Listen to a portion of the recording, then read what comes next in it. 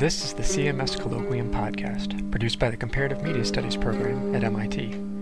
For more information about comparative media studies or on the Colloquium series, visit us online at cms.mit.edu.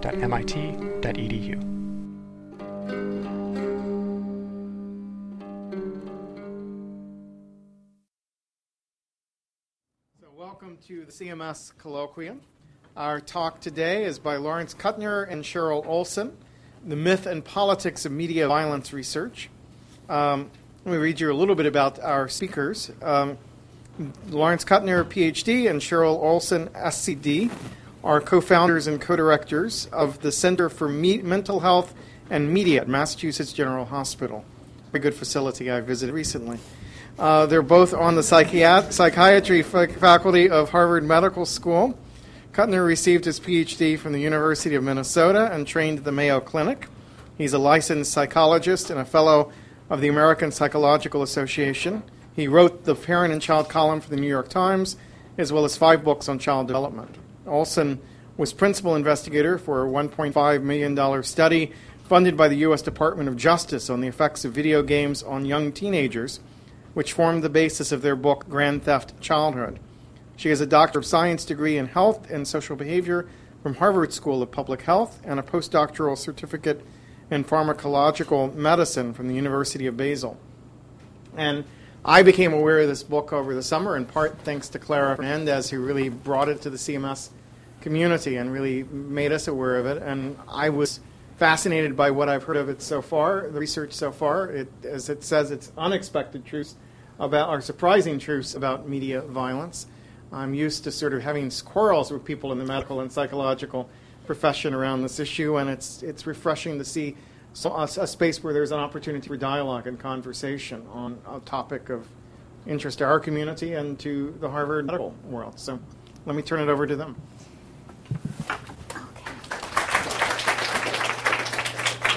Well, thank you. We're going to be tag teaming this. So I get to sit down. Yeah, you get to sit down. If you can tell, I'm Larry Kuttner. That's Cheryl Olson. And what I wanted to do is to put this in perspective, not just share data with you. We recently had the opportunity to visit some people at Gambit, which was fascinating, and inspired this. I'd like to believe we're redefining the way future generations will waste their time.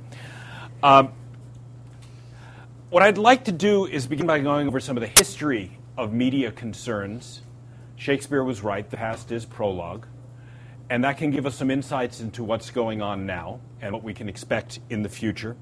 I'm going to begin by breaking 2 cardinal rules of giving a lecture. I'm doing this for 2 reasons. One is this is on a podcast, and the other is, trust me, it's going to work. What I have is a few slides that are largely type. I hate that, but it'll be a good thing.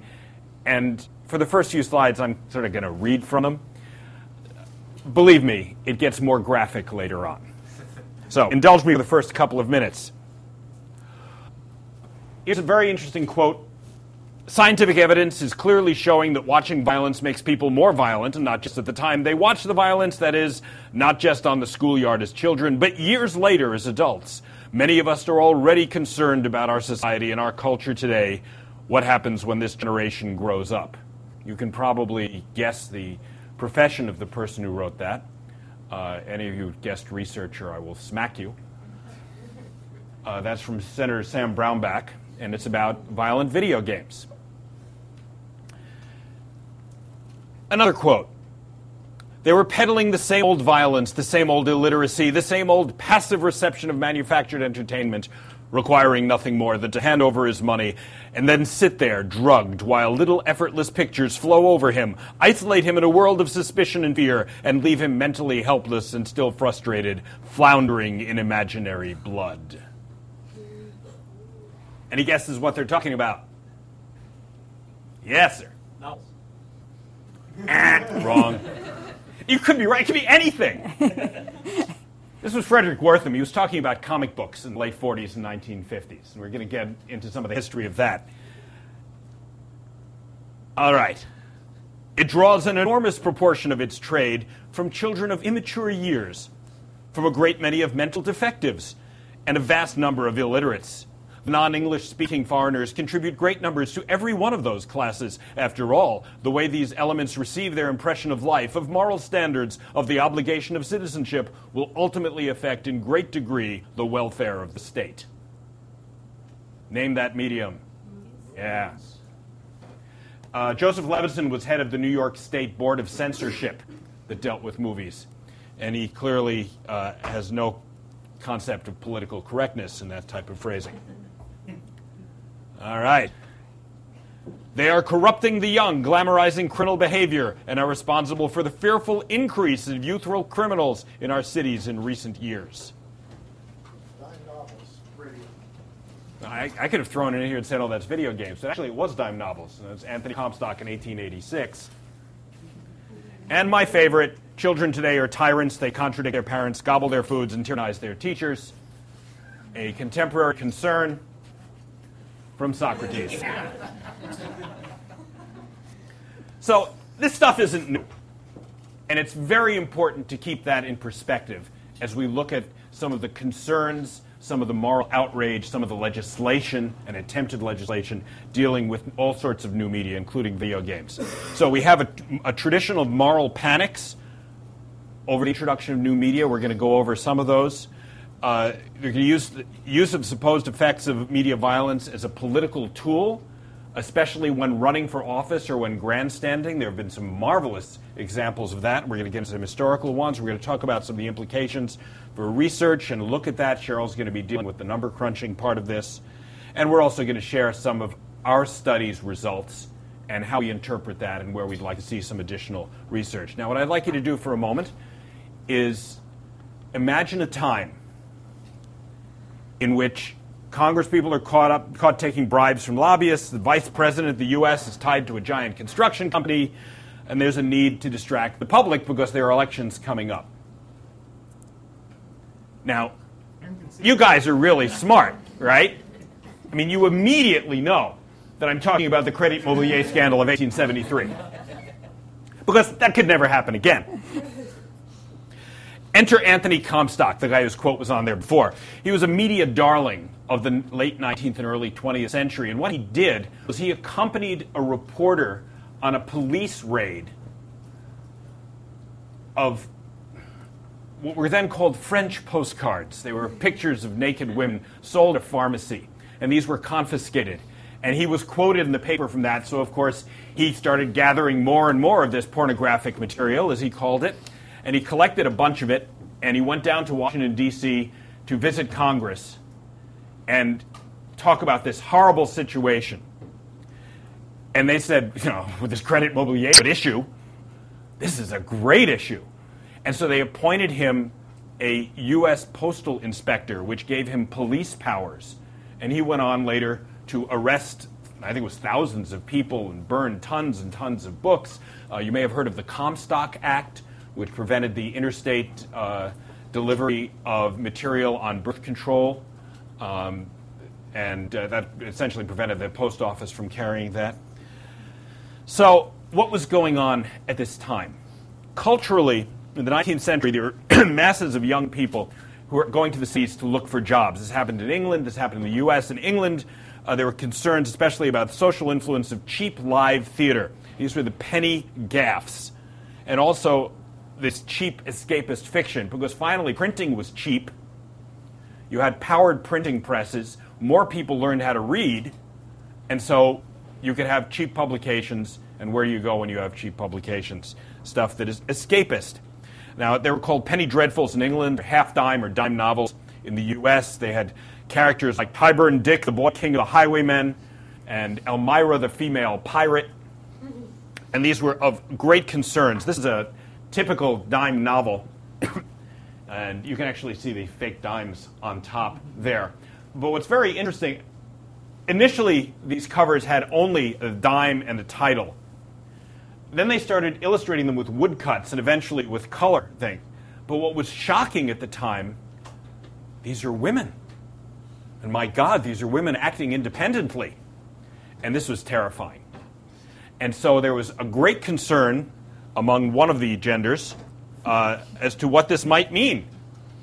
And so this would destroy the values of youth, especially teenage girls. Lord knows what they might do. Now, not all novelists and not all novels were bad.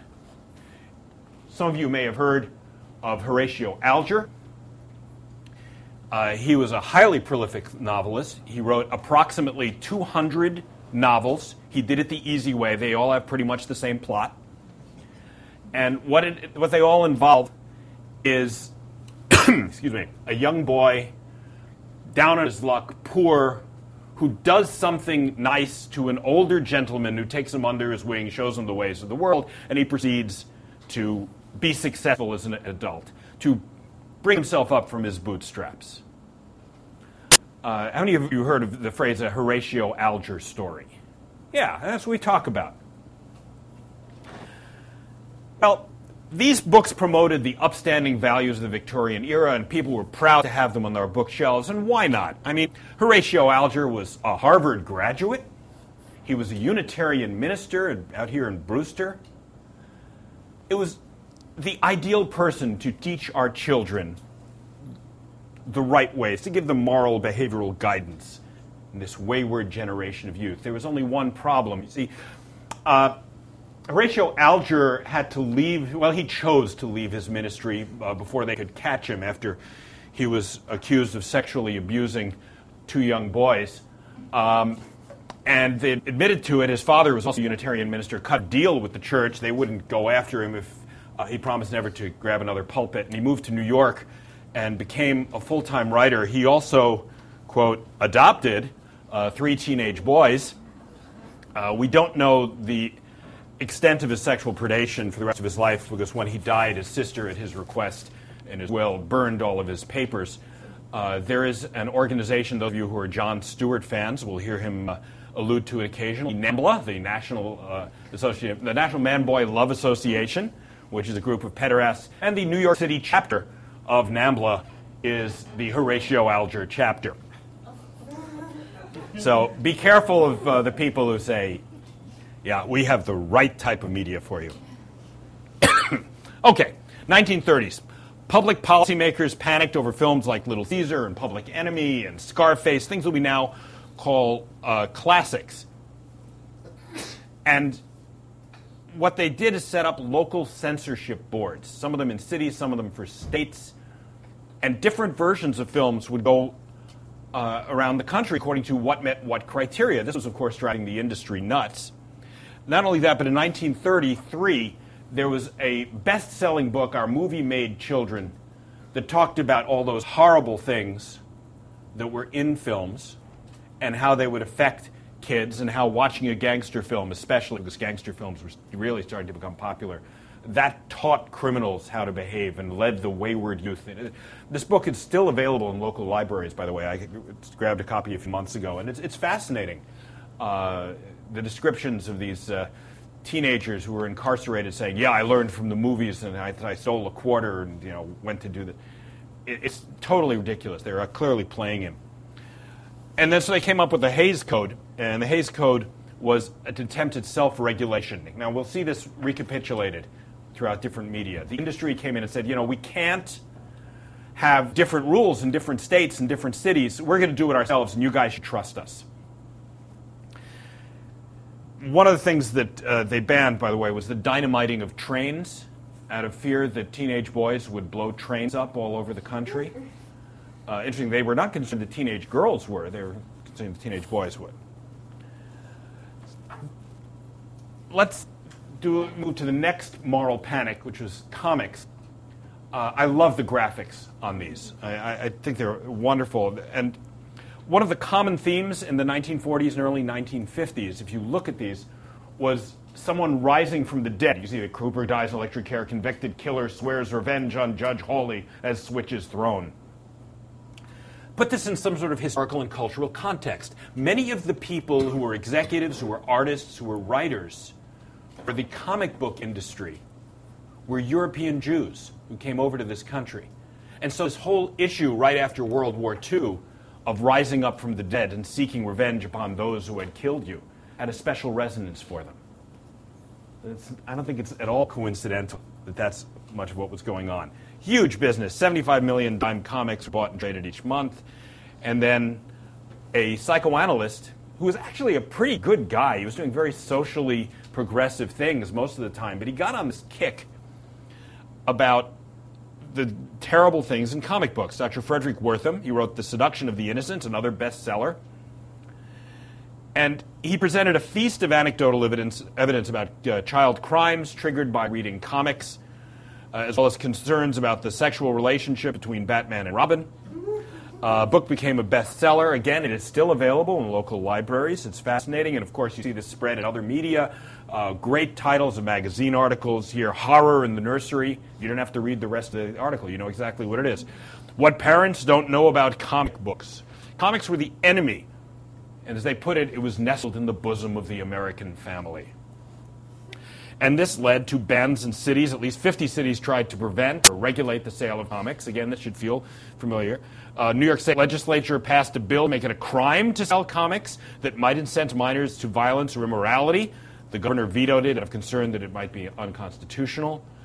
And the Senate Judiciary Committee, Subcommittee on Juvenile Delinquency, held hearings about the pernicious effects of comic books.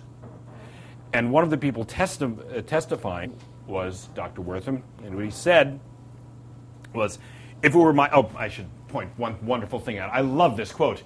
"We have long sought queen. You shall reign as queen of the lizard men." It's just great.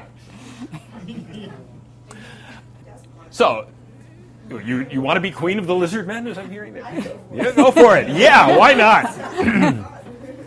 And what Wertham said, and this gives you a sense of the tenor of the times. He said, "If it were my task, Mr. Chairman, to teach children delinquency, to tell them how to rape and seduce girls, how to hurt people, how to break into stores, how to cheat, how to forge, how to do any known crime, if it were my task to do that, I would have to enlist the crime comic book industry."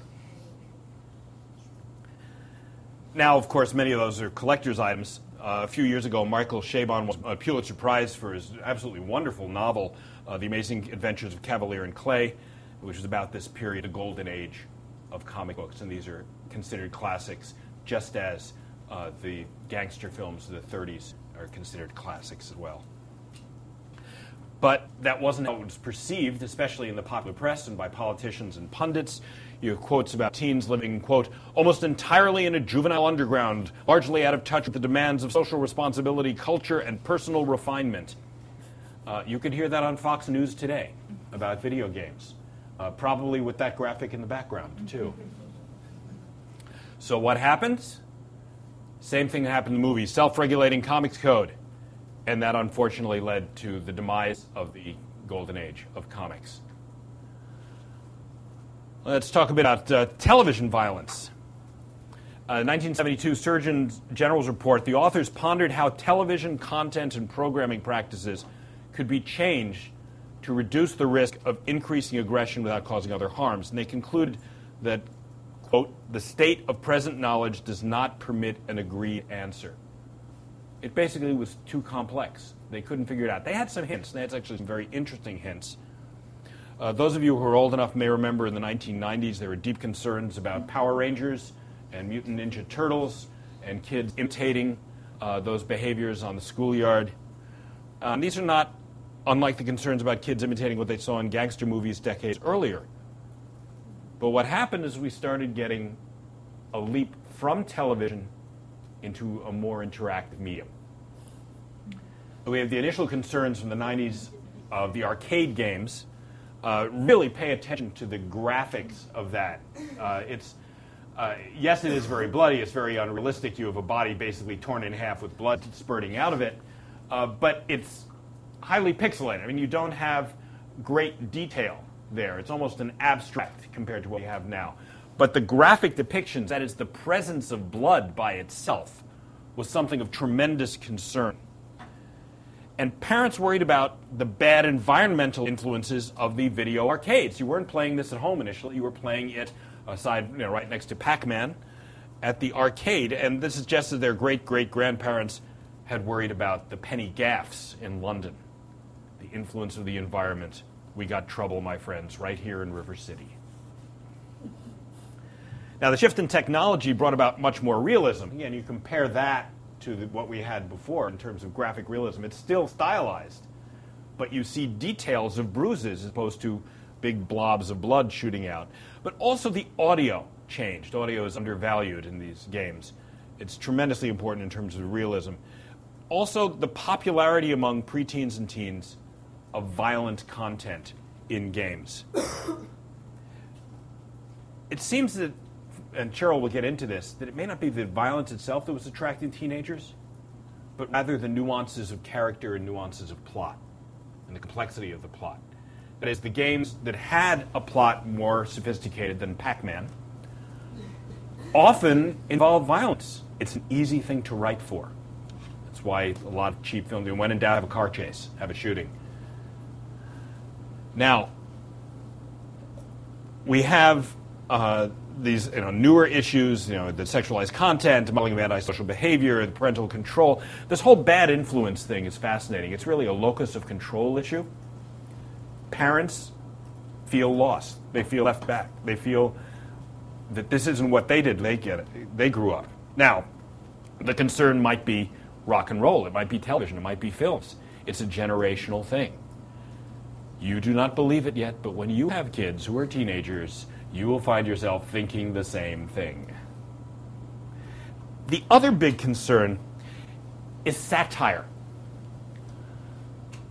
The Theft Auto series of games is replete with satire. I mean, that's the basis of the game. And if you're 16 or 17 or 18, yeah, you get it. Well, what if you're 11? You very well may not. Your brain is not quite wired for that. And the neuroscience people can give you details. And so the fact that you may interpret the same information quite differently is another issue of concern. There also appear to be some pundits and politicians who just as well do not understand that it's satire. But that may be because they've only seen clips, they have not actually seen the game.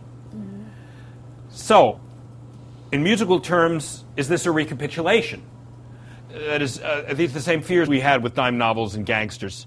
It's life being developed in sonata form here with the theme exposition, development, recapitulation. Is any of this changing? Well, that's why we think that you really do need the historical perspective on all of this. Some of our concerns may be justified. Others, when read about by our grandchildren who are doing their doctoral dissertations on the early classic video games that have not yet been developed, may look at this and say, gee, that's kind of quaint.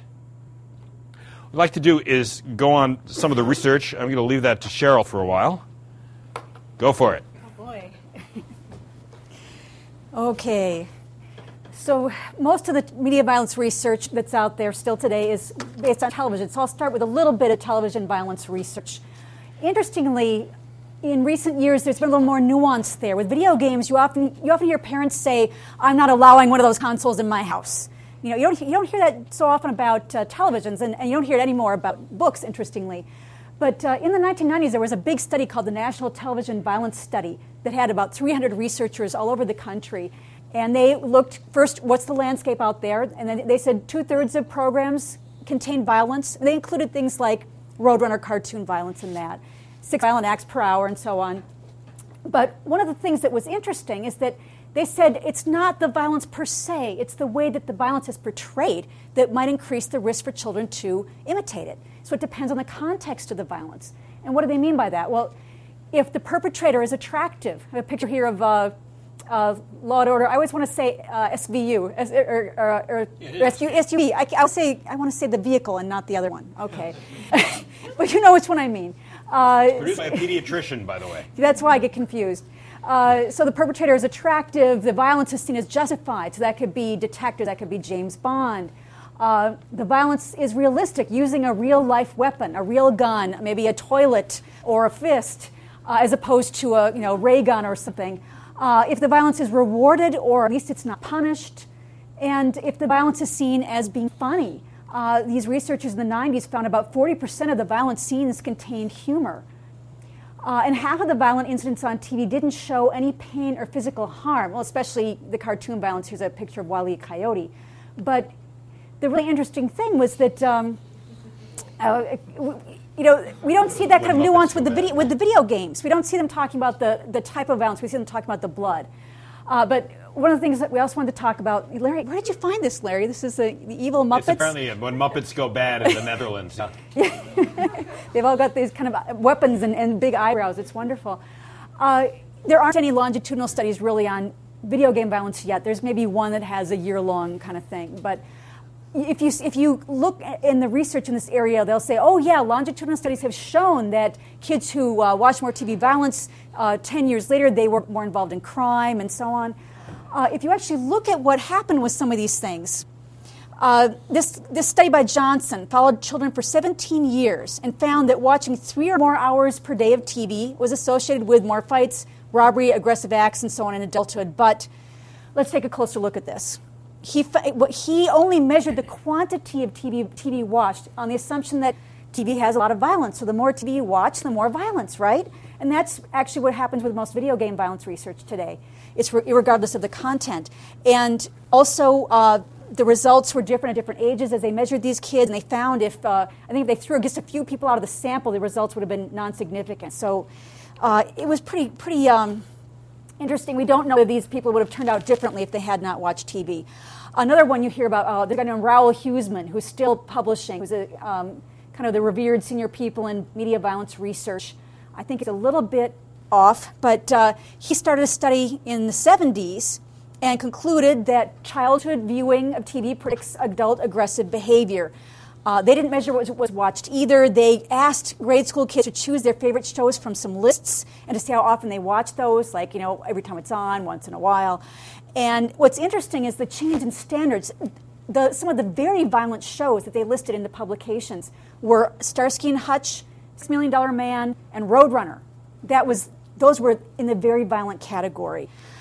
Which it shows you in fairness to these guys, it's hard to do a longitudinal study because standards change, technology changes, and it's only much more difficult now with video games than it was with television. So let's look at what's out there so far in the last 10 or 20 years on video game violence, first of all. In 2007, video game software and equipment, not counting PC, the sales totaled $18 billion. This is up from about $10.5 billion in 2005. It's just a huge increase in this.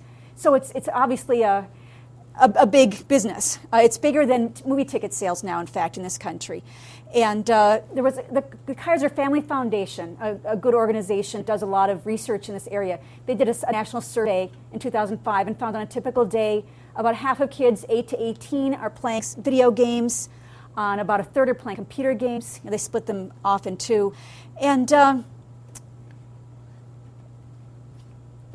probably have heard some of these links between school shooting and video game things. It comes up over and over. So let's look at this sort of the scariest charges leveled here against video games first. They can turn kids into killers, supposedly. This was the DC sniper from, what was that, about 5 years ago now? The claim by one of his lawyers was that he was trained to desensitize with video games and computer games to shoot human forms over and over. What they found actually later on was that he had trained with an actual gun using paper plates to represent human heads, and that he had a scope and a stable thing, and people who weren't moving who he was trying to shoot. So it really wasn't as hard as it sounds. So he said the lawyer said he trained on Halo. Now, if you look at Halo, it's kind of a big alien bug kind of deal, it's not really very realistic. And interestingly, a journalist named David Kushner made a very sensible point, saying there's no way any reasonable person could suggest that shooting a gun in Halo against a giant alien bug would enable you to pick up a real gun and shoot a real person. And what about all the millions of people who played it and did not shoot people? And also this came up again with Columbine. Even Anderson Dill, our researchers, Craig Anderson is one of the most published researchers in video games. And even he, in his academic papers, was starting out with things about, one possible contributing factor at Columbine was the violent video games. Harrison Klebold enjoyed playing the bloody shoot-'em-up video game Doom. What's interesting is Karen Dill, the second researcher in Grand Theft Auto 4, named a car after her, the Karen Dilettante. But then Gerard Jones, who you might have seen his book called Killing Monsters, Why Children Need Fantasy, Superheroes, and Make-Believe, he said, well, these games have been played by millions of people, and only 2 of them did that. I'd say the problem was with those 2 people and not the video games. And he wasn't the only one saying that. In fact, the FBI and the Secret Service tried to find a profile of a school shooter, and they found that there wasn't a profile other than being male and having some kind of history of depression, whether treated or untreated. That was pretty much all they could find. They found that only about 1 in 8 killers over the last 25 years had shown any interest in violent video games. The main media violence that they were interested in was their own writings in papers and journals. So it's what's interesting is I tell people on the web and in presentations like this that the FBI and Secret Service have knocked this down, and they're always surprised. For some reason, this doesn't get out, but the myth of the school shooter and the video games gets repeated. Jack Thompson was out there after Virginia Tech with that myth. Restaurant. Oh, yeah. You should say that. Oh, it's a nice peg to hang the image on of a school shooter. There have been very few school shootings that were not gang-related or drug-related. I think we have the numbers there. It's like 27 over the past 35 years. I mean, it's a very small number. And school violence has gone down. The place where you're more likely to find a shooting from a stranger is fast food restaurants. But you don't hear about the fast food restaurant shootings. Yeah, so it's fascinating how people have chosen to frame this. And because it's in the media over and over, there's a perception that school shootings have increased, and they have not. I mean, obviously the terrible toll at Virginia Tech was an anomaly, but the number of incidents has not really increased. It's just the attention and then the fact that they've been framed as a problem. Youth violence is not increasing. In fact, according to the FBI, youth violence peaked in 1994. Arrests for violent crime, 1994 to 2004, the latest data that we have. So down, by half. Property crime arrests down 47% since 2003. There are some minor things that are up. Arrests for simple assault, which is defined as you go after someone without a weapon and you don't hurt them badly. There's a whole legal thing to that. Although there's some thought that this increase in simple assault arrests, I was told by the head of the Office of Juvenile Justice and Delinquency Prevention, may be a change in the way that the law is written in an attempt to prevent domestic violence. If a cop goes to a home and say a mother and daughter are having a drag-out fight, and the cop needs to arrest someone because there's a mandated arrest, he's going to arrest the daughter instead of the mother, especially if there are little kids there that the mother has to care for. And so generally speaking, that kind of change in the law could inadvertently increase these statistics. So it's really hard to know whether assault is up or not. You always have to take a look behind any statistics you see in any of these areas, including our own research, which we'll describe in a little bit. But in addition to the simple assault concern, we do find that a lot of kids are afraid to go to school. There's still a lot of bullying concerns. The Youth Risk Behavior Survey, which they do every year, the latest data, they found 5.5% of high school kids said that they had felt too unsafe to go to school at least once in the last 30 days. They thought they'd be in danger at school or on the way to or from school. And other studies show similar trends to this. 7.8% of them said they'd been threatened or injured with a weapon on school property in the last year. And in 2005, this was from a different study that I think is an education statistics one.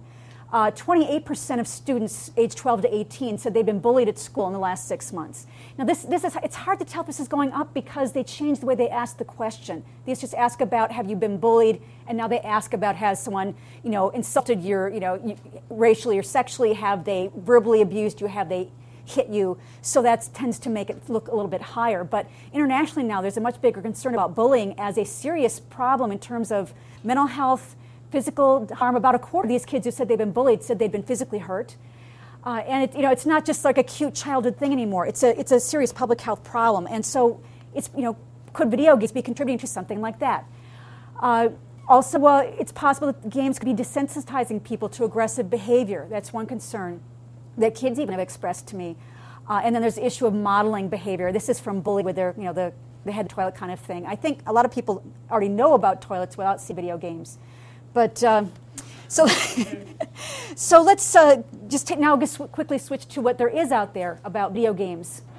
And there are a lot of problems out there, unfortunately, with the research that there is. One reason that we took on the research we did was because Larry and I are married. We have a son who's a freshman now at Oberlin College.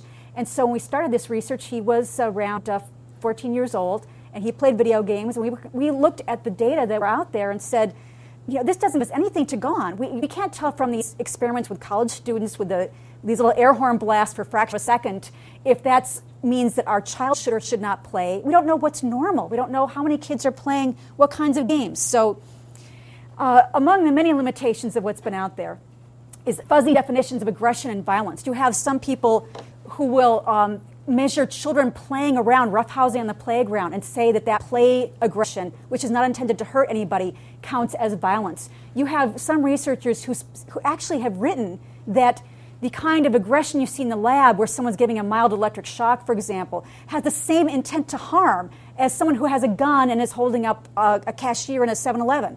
I just could not believe that they would say something like that. But this is not uncommon.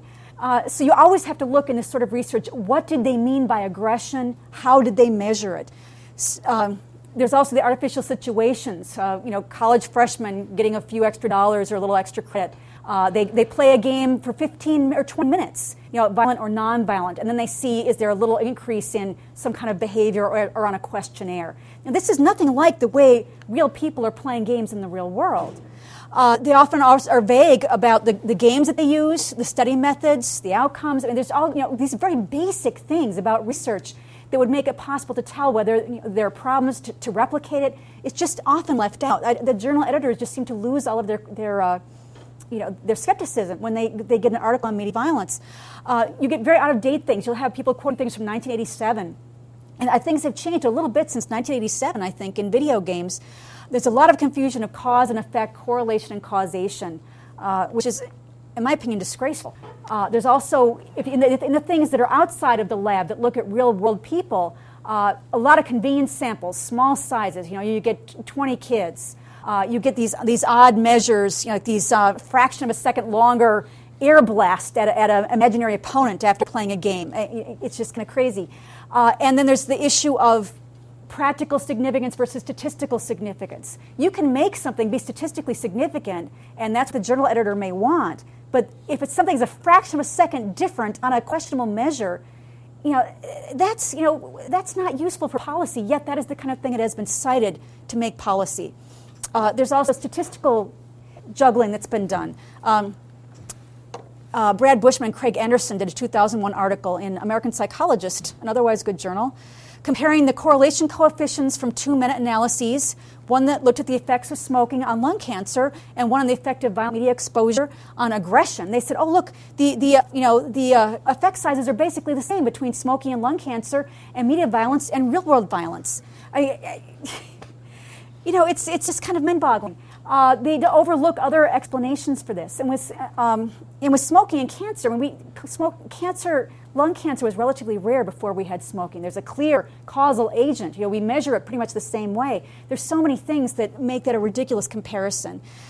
Another thing is, the Surgeon General's report on youth violence in 2001 noted that observational learning from media could promote maybe antisocial and prosocial behavior, but the sum of the findings from all these cross-sectional, experimental, and longitudinal studies suggest that media violence has a relatively small impact on violence, and the impact of video games on violent behavior remains to be determined. I wish they wouldn't talk about impact of violence. You can actually get an article, by the way, about the impact of television on children, emergency room visits for children who had TVs fall on them. And so I think of that whenever I hear about the impact of violence on children. The final problem is that a lot of researchers will assume that reducing all media use is a good outcome. They'll say, okay, we got them to watch X fewer hours of TV or cut down their video game use. And there's a lot of research coming out on TV in particular that pro-social educational TV has a lot of benefits for kids.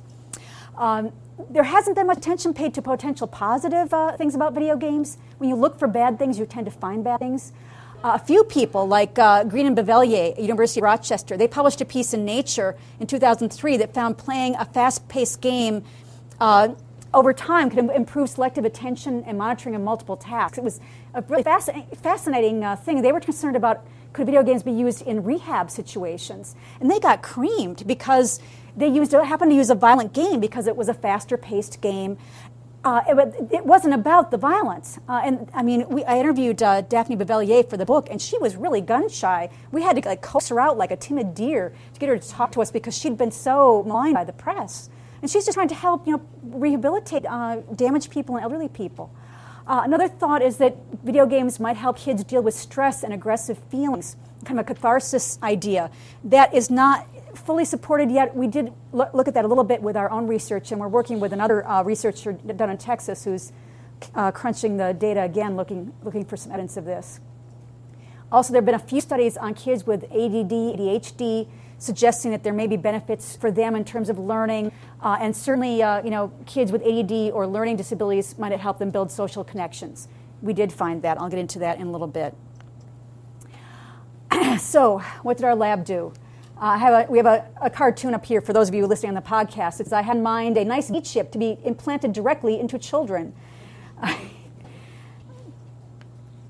So, what we did was set out to look at first what's normal and what's not. Because if you don't know what's normal or what's not, you can't really say what we should be concerned about.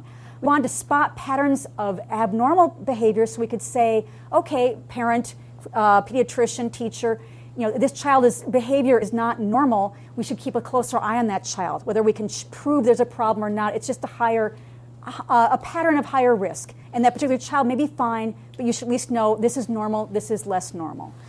So, and we really worked hard on trying to measure exposure to different types of game content. We didn't want to make the mistake of a lot of the TV violence researchers. So what we ended up doing is asking kids in this survey that we gave during school to list 5 games they'd played a lot in the last 6 months. And we had 1,254 kids. The vast majority of them listed at least one title, and most listed 5. We found that virtually all kids, these 7th and 8th grade kids in South Carolina and Pennsylvania, virtually all of them were playing video or computer games. Only 17 out of 1,254 kids had never played a video or computer game. Most of them were starting in 2nd or 3rd grade, probably much earlier now. And we boiled this list of games down to about 500 commercially available rated game titles or game series. They listed hundreds and hundreds. Over half of those were listed by only one child. It was a really diverse group. About 119 games were listed by 5 or more kids. So what was the most popular? Now we're talking to most of these kids are about 13 years old. We found that among boys, Grand Theft Auto, that series was far and away the most popular game series. And they're not supposed to be able to buy this until they're 17, remember, and I'll get into that later. But we found that about 2/3 of boys had played at least one violent game, M-rated game, a lot in the last 6 months. And 44% had played at least one game of Grand Theft Auto series a lot. This research was done about 2 months after San Andreas came out. The second most popular was Madden Football, which is rated E, and then Halo, which is M. The rest of the top 10, I think they were pretty much all nonviolent. Mario, Lord of the Rings, mostly sports games, Tony Hawk, things of that nature. So by no means were they all violent games. With girls, what was very interesting, The Sims was the #1 series among 13-year-old girls, which is not too surprising. But what we didn't expect at all was that Grand Theft Auto was #2 among girls. And we were really thrown by that. We did focus groups with boys, and we assumed that we shouldn't bother with girls. I mean, we have a limited budget; we can only do so much. But we thought there wouldn't be that many girls playing the violent games, and there are it was about 20%. 1 in 5 girls was playing a Grand Theft Auto game a lot, and that really knocked us out. We hope eventually to get some funding for focus groups with girls to find out what's going on there and if they're playing it for the same reason as boys are. And the rest of the girls' games, it was Super Mario, Solitaire, tycoon games, and some most limited games, Dance Dance Revolution, and so on. We found that boys and girls are very different in the typical amount of time they spend on games. If you've got a little brother, you probably noticed this. It's really common. About 1/3 of boys are playing almost every day. That's not unusual for boys. For girls, it's much less common. Only about 1 in 10 girls plays almost every day. Almost half of boys, 42%, are playing 6 or more hours a week, and only 12% of girls. So it's a really skewed kind of thing. And a lot of kids are playing only on weekends. About 38% of the boys, 44% of the girls said they typically play games only on the weekends.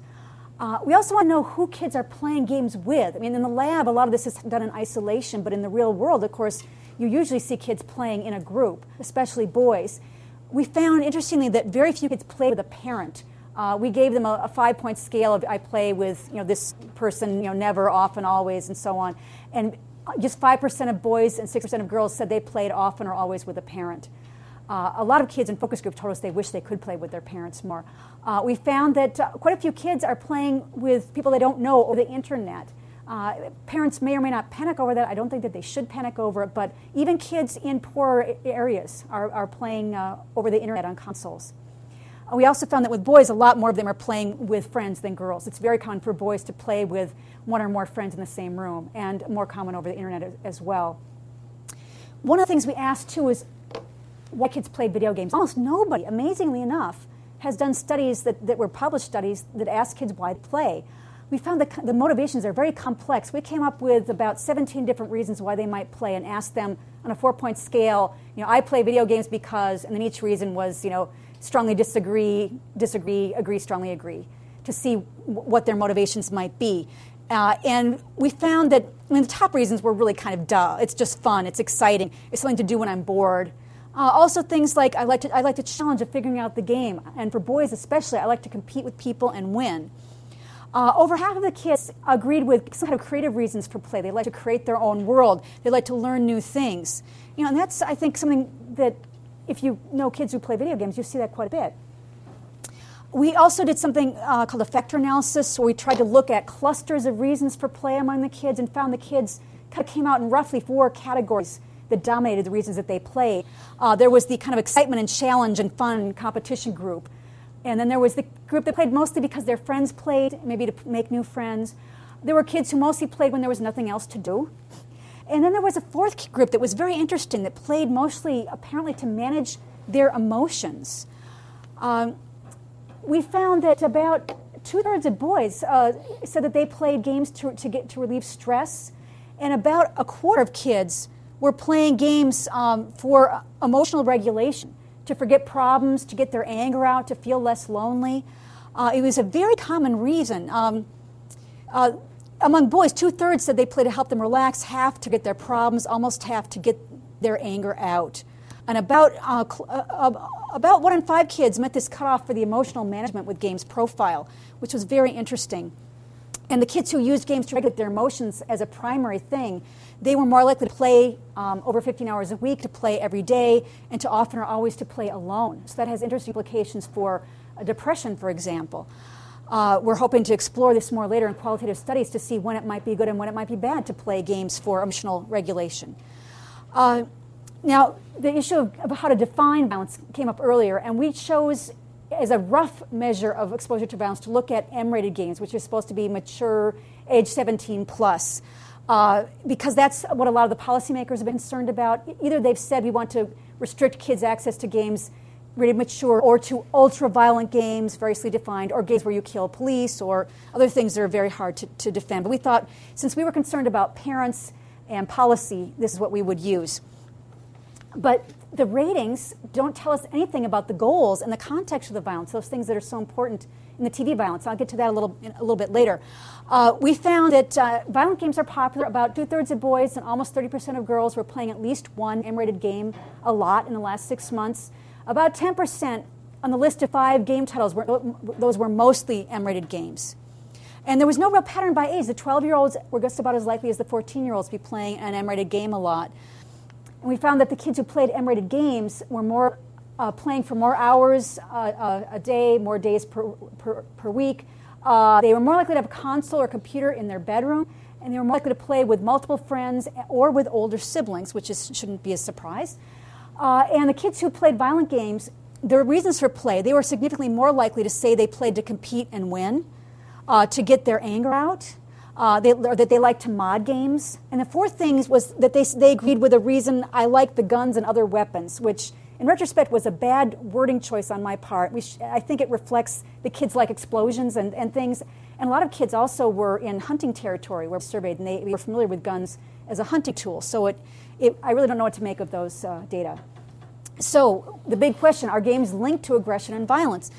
We found that kids who played at least one M-rated game a lot, they were more likely to be getting into fights, damaging property for fun, getting in trouble with teachers. 2 or 3 times more likely for boys in most of these, 3 or 4 times more likely for girls. But these were common childhood behaviors that we were looking at. We weren't looking at school shootings. We were looking at fights, which most kids get into a fight at least once in every couple of years.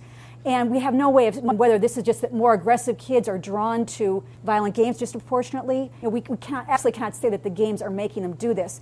But for girls in particular, because it's a higher risk, if you have a girl who plays mostly violent games, plays a lot, that's just unusual, and you should keep a closer eye on those kids.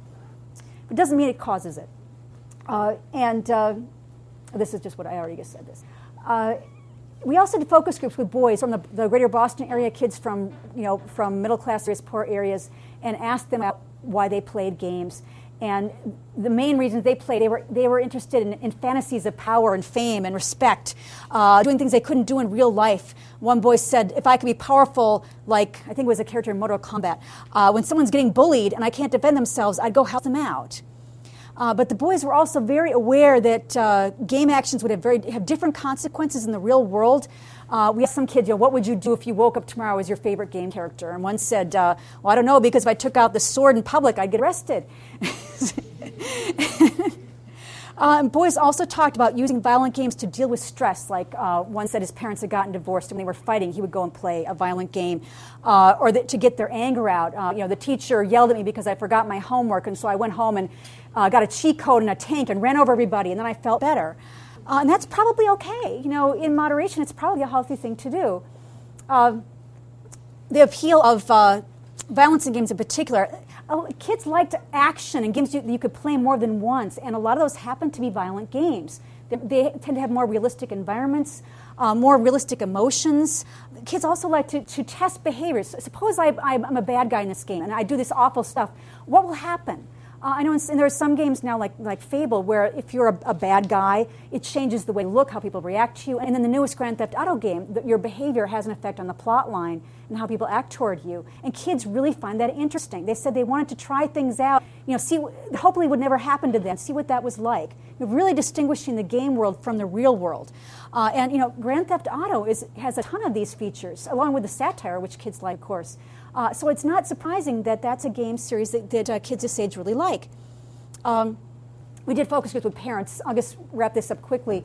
The parents were not concerned about blood per se, and that's what the ratings are covering. If you look at the game boxes, they have content descriptors, and they'll say, intense violence, blood, things like that, comic mischief. And the parents said, I don't care so much about the blood. I care about the context. I don't want one kid said, my mom doesn't like the beat people up and go higher games, where you have to be violent to win. They didn't like games where you were targeting women and minorities disproportionately. They said, I don't mind shooting trolls if it's realistic people, that's different. It's one thing shooting, it's something else decapitating, lighting on fire. Someone wanted to know, do you have to commit a crime to win? Let's be use legal terms, what I was saying. And none of that is something that parents can find out now through the ratings, or even if they go to the website of the Entertainment Software Rating Board. So that's an area that needs a lot more attention. And one of the things that parents all, and I think it's different in some other countries, but in this country, no nudity, no sex, no how, end of story. They were all flatly against anything to do with sexuality. And what was so interesting is that, when we talked to boys, what should you not play at your age, 13-year-olds? Pretty much all said, the violent games were fine as long as you were over 12, since they were 13. But they were in a couple of focus groups. They said there were some games they thought they should not play. I said, okay, what was that? Yeah, Larry does this so well. I wanted to Yeah. Oops. You have to keep in mind that we did 2 different sets of studies. One was the large 1,254 people. This is a massive survey. We also did these focus groups, and for many of them, we had the kids in one room and their parents in the other room with, different researchers asking different questions, and the parents were saying, no, my kid doesn't play that, and kids saying, yeah, of course I play that all the time.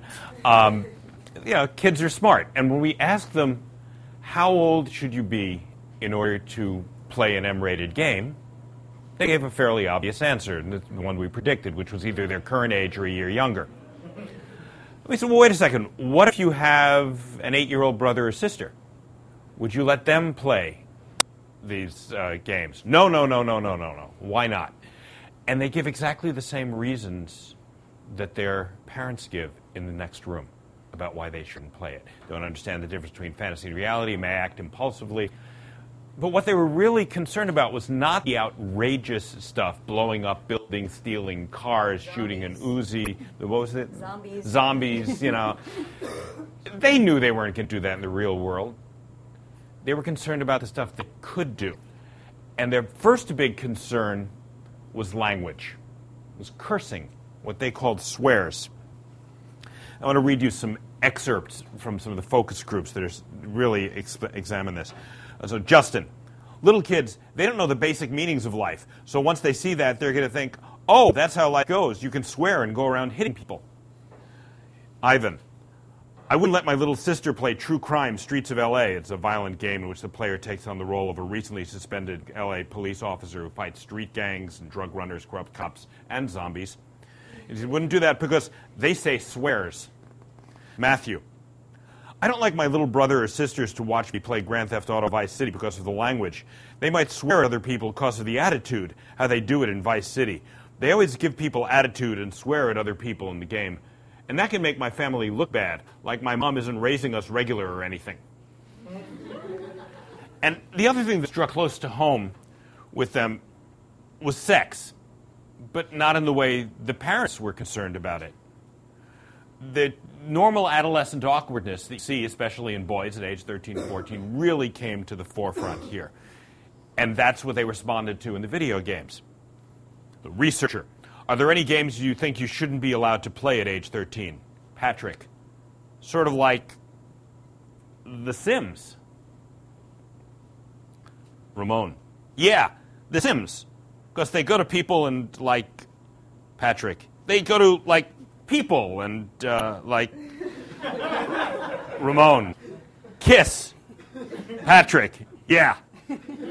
Researcher, desperately trying to keep a straight face. So because of the kissing, you don't think you should be able to play that game. How old should you have to be? Ramon, kissing, like 15. Patrick, 15, yeah, maybe 14. Josh, I agree with both of them.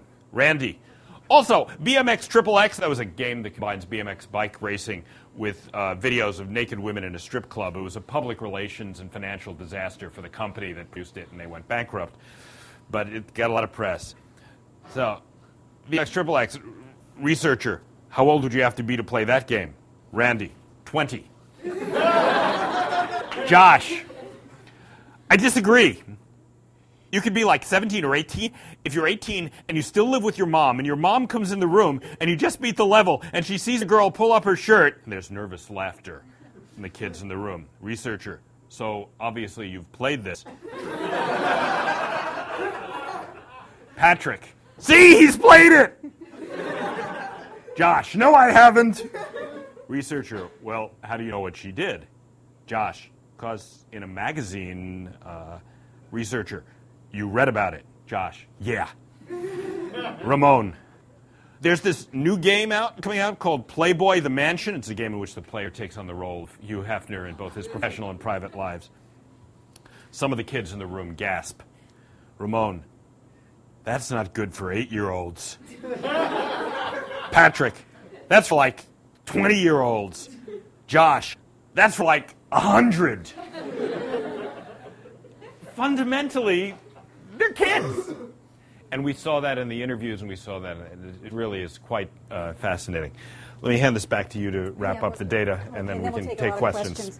Yeah, when you think about it, kissing and swearing, those are things that kids can do in the real world. They're not going to be slaughtering zombies or blowing up Nazis or whatever else it is, but they are going to kiss and they can swear. And so in a way, that was kind of reassuring to us as we thought about it, because it really shows that the typical kid, I mean, these were non-institutionalized, healthy kids, that they really understand the difference between fantasy and reality. They know what can carry over and what can't. And that's kind of a nice thing. So just to kind of wrap up, what do we think might be coming for video game research? I mean, we think and hope that it might be going on a trajectory similar to television research, where people start to consider the context of play, who people are playing with, what the type of content is, and not just all games are bad for you. We We think, we hope to see more focus on games stimulating creativity, which I think you all are doing here, learning and promoting healthy social relationships. And also, one interesting thing, one of the things that our son was telling me once was he thought that in the future games might actually be less violent because as the sophistication and power of computers increase, it's easier to do more complicated things that involve relationships and different options, whereas having something hit something else is very simple to program. And I thought that is really kind of a neat thing. And so I'm hoping he's right, and that we get games that are just so much more emotionally complex with less shooting, because I would like to play those games myself. Okay, so that's it for the formal part of the presentation.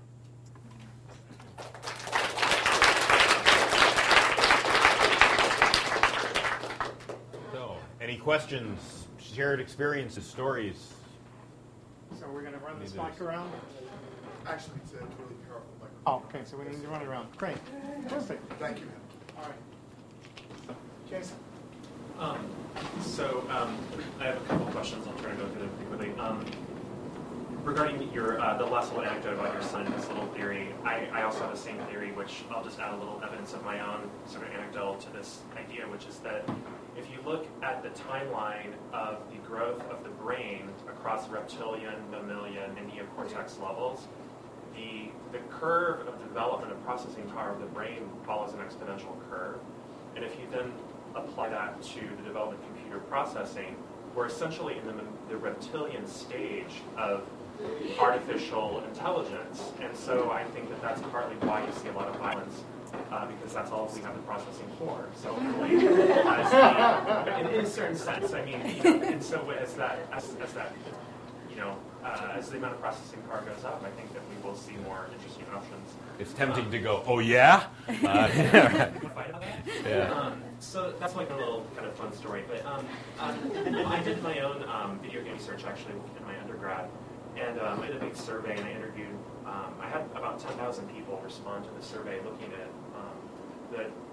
the point of it was to look at sexual orientation in relation to video game play and like what's interesting about that and what were the motivations and content and stuff like that. And I just wanted to share that the thing that seemed to come out for me was that interest in violent games was more correlated to how people self-identified their gender rather than biological sex. And so I know when you're dealing with 13-year-olds, it's kind of an awkward thing to deal with, but I did have people as young as 12 and 13 take a survey. And so it might be something to look at as you look at your explorations of female players, to try to just keep in mind that gender is just as important as biological. If I may add something to that, because it's an interesting variable, a set of variables, but one of the things you have to be really careful about is assumptions of that as to whether that's really what you're measuring. I'll give you an example. The most commonly used psychological test in the Western world is the MMPI, the Minnesota Multiphasic Personality Inventory. Now on its second edition, but the original one was, you get a PhD at Minnesota, you wake me up at 3 in the morning, man, I'll give you all the data on this. But it was developed as a way of finding out who had specific mental illnesses as defined them. One of the mental illnesses in the 1930s was homosexuality. And so there's a scale 5, now called MF for male-female, that was originally supposed to be a measure of homosexuality. Their initial group was hospitalized psychiatric patients, and they compared them to what are now called the 1938 outstate Minnesota farmers visiting non-psychiatric floors of the University of Minnesota hospitals. That was their standard. And what they discovered when they started testing college students was, oh my God, we have all of these gay college students. What's going on? Everyone's spiking.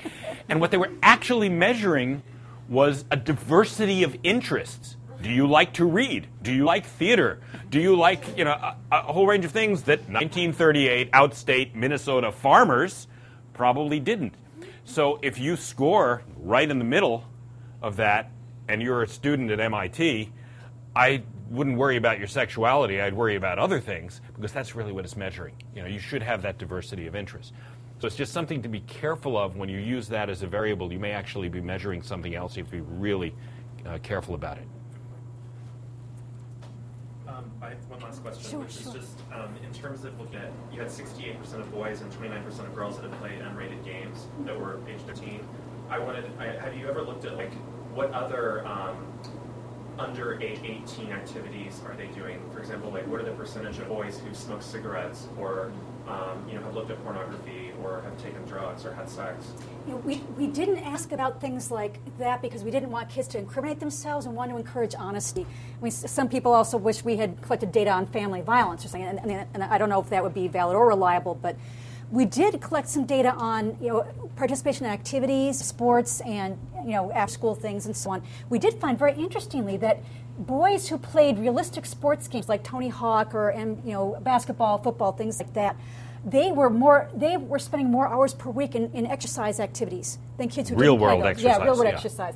Now I don't know if the games caused that, but that was just an interesting observation. And so I think there are a lot of other things to be seen. We just kind of stumbled across that in the focus groups. We went back and recoded the games to see if there was something there in the survey. More likely, using Occam's razor, more likely it's the kids who like to play basketball.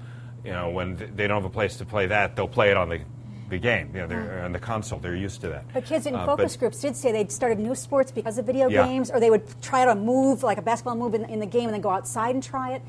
So there's a lot of interesting things. And a lot of skateboard. Yeah. Right, getting something right on a skateboard and Tony Hawk and then going out on the street and doing it.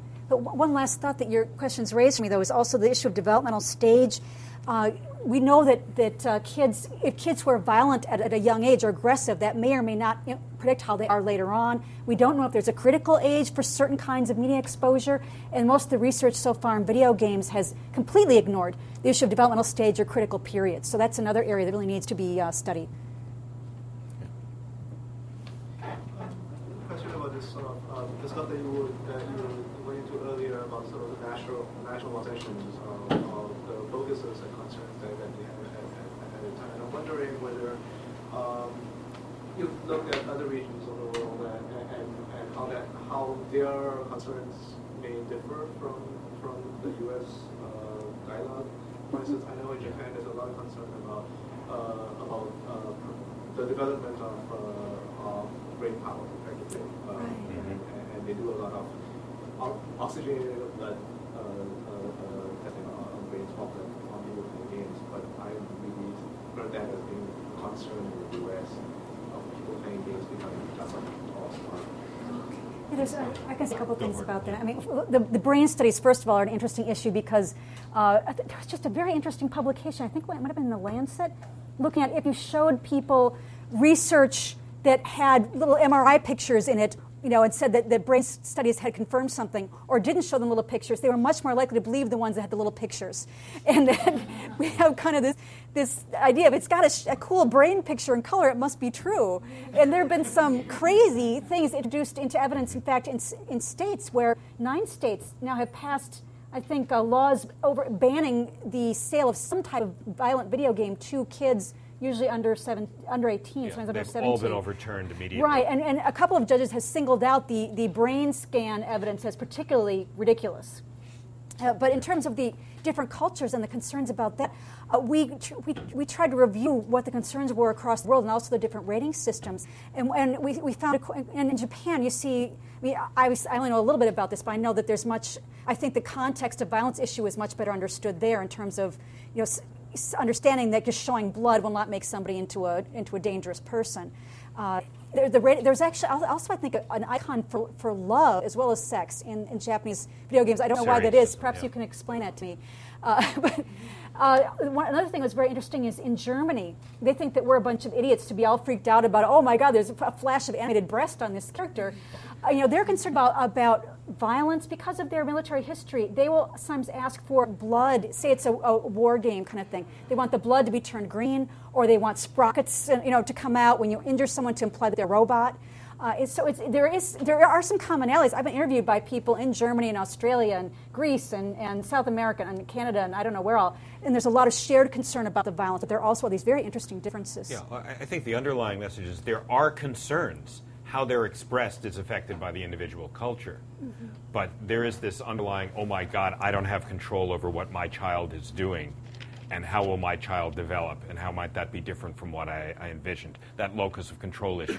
But the instantiation of that is different from culture to culture. Actually, that raises just one other issue. The one difference between video games and all these other moral panics, which is something I've noticed as a parent, is that if you're concerned about a violent DVD, you can get it out of the library or from a store, and you can fast forward through that thing and see what's in there. You can flip through the comic book. If you don't know how to use the Xbox 360, you can only get so far in that thing. You don't know. It's literally a black box. I mean, you don't know what's in there. You don't know what's going to come up after they've played for 3 hours, and that can be kind of scary for a parent.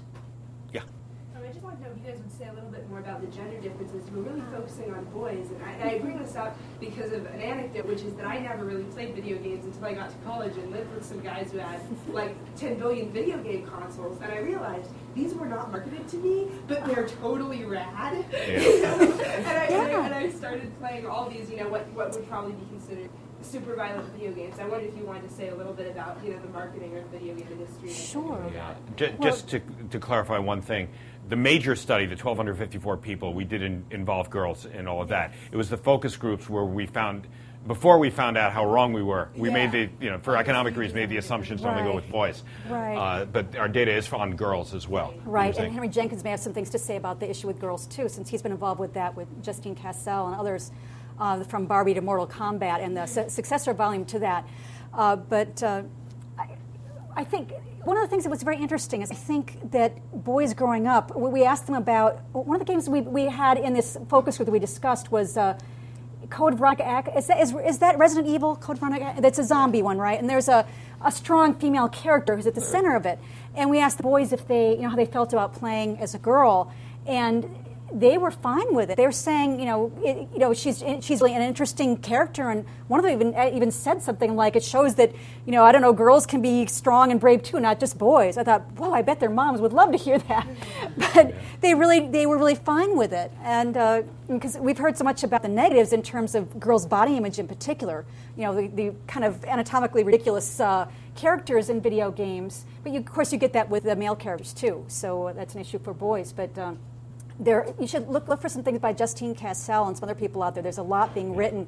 Her feeling is that people have really underestimated girls. The games are stupid, that are targeted at girls, and that Yeah. What's terrifying is if you go to there's the Barbie site, Everything Girl, I think it's called. Personally, I'm much more concerned at the non-commercial games, the advert games and things like that, being marketed at very young children, or to very young children, than with any of the stuff we had here. And if you go to I think it's everythinggirl.com site, which is Barbie stuff, it's horrendous. You should not have admitted so quickly that you knew that. But I've been looking into it a little. Yes. I mean, I guess the main reason I wanted to bring it up is just that, I get a sense that the idea that more aggressive girls are going to be more into video games or something like that. But I mean, when I was a kid, I've done martial arts since I was like 6, and then I got punched in the face for the first time when I was like 6, right? Mm-hmm. And I've done it happily ever since. And most of my girlfriends were involved with this, and I didn't ever notice people really playing video games. It was always the boys who did that. So anyway, I know. Yeah, it is one of the holy grails of the industry is to have the great game that can sell to girls. Dance Dance Revolution was one of them. Especially since you need to buy new hardware, for it. But that's one of the great things. You want venture capital, go for that. Yes, sir. I have a question about the whole, you did surveys about parents, and the thing that really bothers me in the conversations about television and about video games is all these people want to make laws about restricting video game sales and stuff, and it ties into all things of our society, sex education, everything. Why can't parents talk to their children? Why is this such a difficult thing? And do parents mention this? I mean, in my household, when my little brothers wanted a new game, they first had to rent it from Blockbuster. They got to play the first 6 hours or so, and they had to play it on the TV in the family room, and that's how we judged the games. And we talked about it. If my mom thought it was too violent, we sat down with my little brothers and said, this is why you're not playing this now, because of this, this, and this. And they understood, and it was a conversation. And it can be actually very assuring to a child, too. Yeah, and it's just like my little brothers knew they can't play Grand Theft Auto. It wasn't even so much for the killing or anything. It was because you're killing police officers because you could get health points by servicing prostitutes. Those are the two main reasons. Yeah. Let me just catch one thing that you said. You said there are all these people who are doing that. It's actually a very small number of people who are aggressively pushing these laws. They get a lot of publicity. It's kind of like the distortion one gets with the school shootings. School violence has gone down significantly over the past 25 years. The coverage of school violence has gone up exponentially. Well, and so people's perception is quite different from the reality. We're not saying that all politicians or activists who are anti-game are cynical. I think a lot of them, all they know about video games is probably what they've seen on the news or maybe in a bunch of clips that someone brought into Congress. And if that's all they know about it, my God, it looks terrible. And and they just don't have the sophistication, and it's something that they can show results on right away. You can't, say I'm going to cure juvenile delinquency in the next 6 years or 4 years. They can say I'm going to protect your children from this egregious stuff. So I just want to be clear on that. Yeah, and frankly, a lot of parents are making smart decisions. It was interesting when we talked to some of the parents. They would have rules, but the kids would sort of play them a bit. And it's one of those things, for those of you who are parents or are planning on becoming a parent, there are certain skills that you want your children to have, but you don't want them to use against you. And you need to make that distinction. I remember one kid we interviewed in a focus group, and one of the ones I ran, that he said that, he and his brother would decide what video game they wanted to rent from Blockbuster. And then what they'd do is go and get the goriest, most disgusting thing they could find and give it to their mom and say, "This is what we want. Can we have it?" And she'd look at it and turn stark white and go, "Oh my God, no. That's awful. You can't play this." And then they'd go, "Well, what about this one?" And it's the one they really wanted. "Oh, that's much better." So they understood the concept of anchoring. They understood all of, social pressure, all that. And you want your kids to have those skills. You just don't want them to use them against you. I thought they're very smart kids. Oh, you want to finish? I just with the kids saying only 5% of their parents were playing with them often or always in the room. Right. What is with? Even if parents have concerns about the games, maybe they're not making laws. Maybe that's too harsh. But a lot of parents are very concerned about what their kids are doing. Some of it's a generational thing. When our son when I would play with our son on some of the James Bond games, he would thoroughly trounce me, and he would enjoy thoroughly trouncing me on it. He was much better.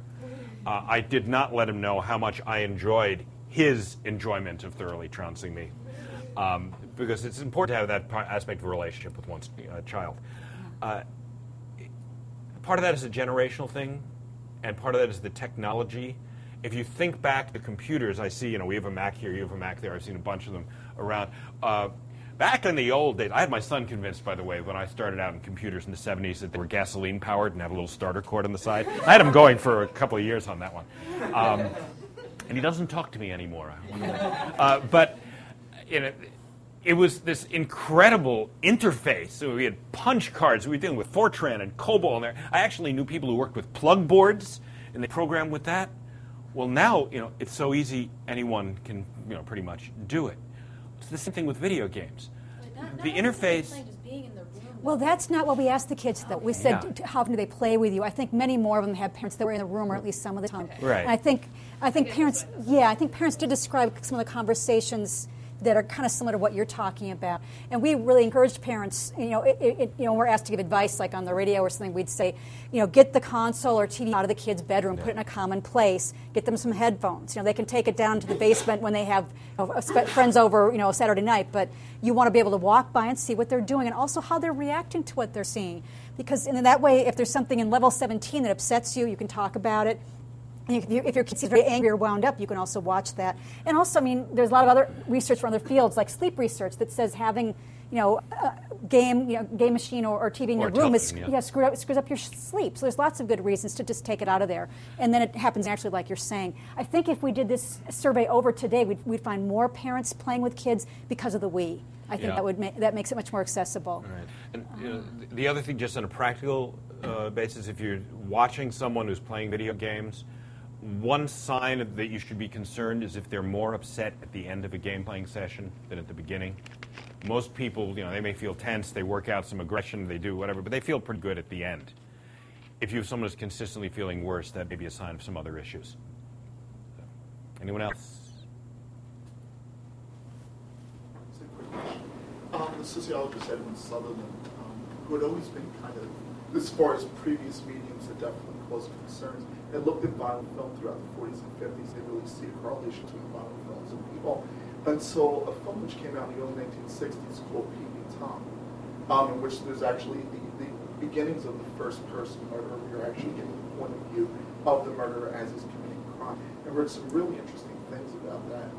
Cut away to now, I'm just curious, did you differentiate between violent video games as far as the kind of overview of the game and the game that's the first person shooter? Is there a difference?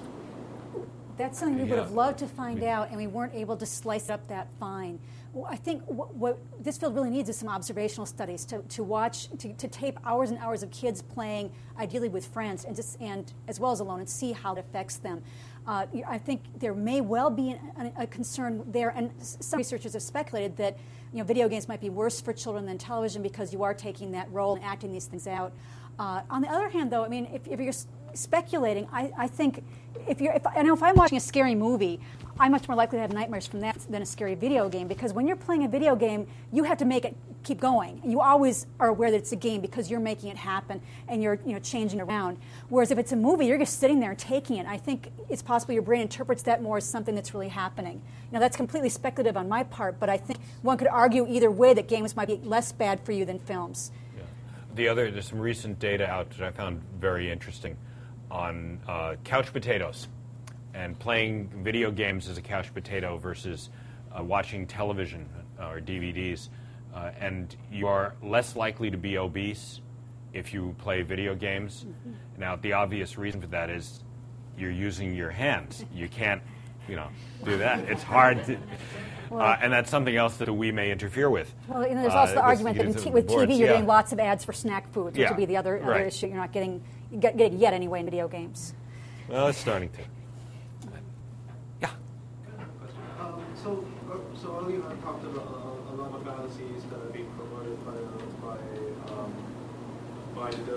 news outlets. But I'm wondering whether there are active fallacies that you see, or maybe misconceptions that you see coming from either the game development or publishing facility or the vendors that could possibly be addressed with better research or need looking into claims that are making that are not being substantiated. Yeah. Well, we did show that there is a correlation and even a dose-response relationship among these young teenagers with having video games that are M-rated among their favorites and getting into trouble with fairly common things, getting into fights, destroying some property. Now, again, we don't know if this is a marker alone. That's how we initially interpret it. Whether it's causal in one direction, causal the other direction, or there's a third factor that's influencing them both. Fourth or fifth or sixth. Or a fourth, fifth, So there is no basis for saying there's absolutely no problem with young kids playing video games. It's kind of like trying to prove the null hypothesis. It gets a little dicey. So that sort of claim, I think, it's something that we've got to really be concerned about. You should talk about the G4 thing, what was picked up in the blogs. Go ahead. No, I'm not sure what you're talking about. Well, you were the one who was quoted on that. When you said, the selective attention. I see what you mean. All right. Selective attention. Well, they were paying attention to the stuff you said they liked. Oh, yeah. This is how marriage works after 20 years.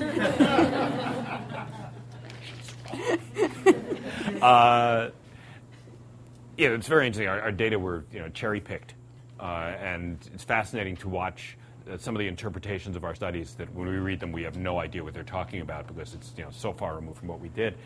But when we were interviewed on G4, the gaming network, and one of the things we talked about was if you look at, and we had a small number of boys who did not play video games.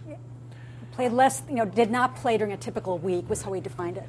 And they were actually at greater risk for some of these behaviors that got them into trouble than kids who did play video games. It's a small, and we wouldn't feel too comfortable expanding upon it, but it's a very interesting trend, and it makes sense because one of the things that we found is that, especially among the boys, playing video games was seen as a social activity. And so the ability to play video games looks like a marker of social competence. So those kids who are left out of that conversation, who don't play with friends, are more likely to be the victims of bullies. They may get in trouble. They may just, it may be reflecting this lack of social competence. That doesn't mean you treat them by saying, sit down with Halo, kid. But this was dramatically misinterpreted. It was all over the web saying, kids who don't play games are worse off than anything. It's terrible. Video games are good for you. We knew it all along, kind of thing. Yeah, it's fascinating to watch how stuff goes on blogs now. We were on thousands of blogs, some of them with readership in the double digits, some people were proposing marriage to Cheryl. I want you to bear my children after this. Very sweet. No one asked me anything like that. My favorite blog comment was from someone who said, I'd buy this book if I could read. That's nice. But it's like a giant game of telephone. I played when I was a kid, where you watch the message just get distorted. So it's one of this. I saw a hand up back there, very shyly.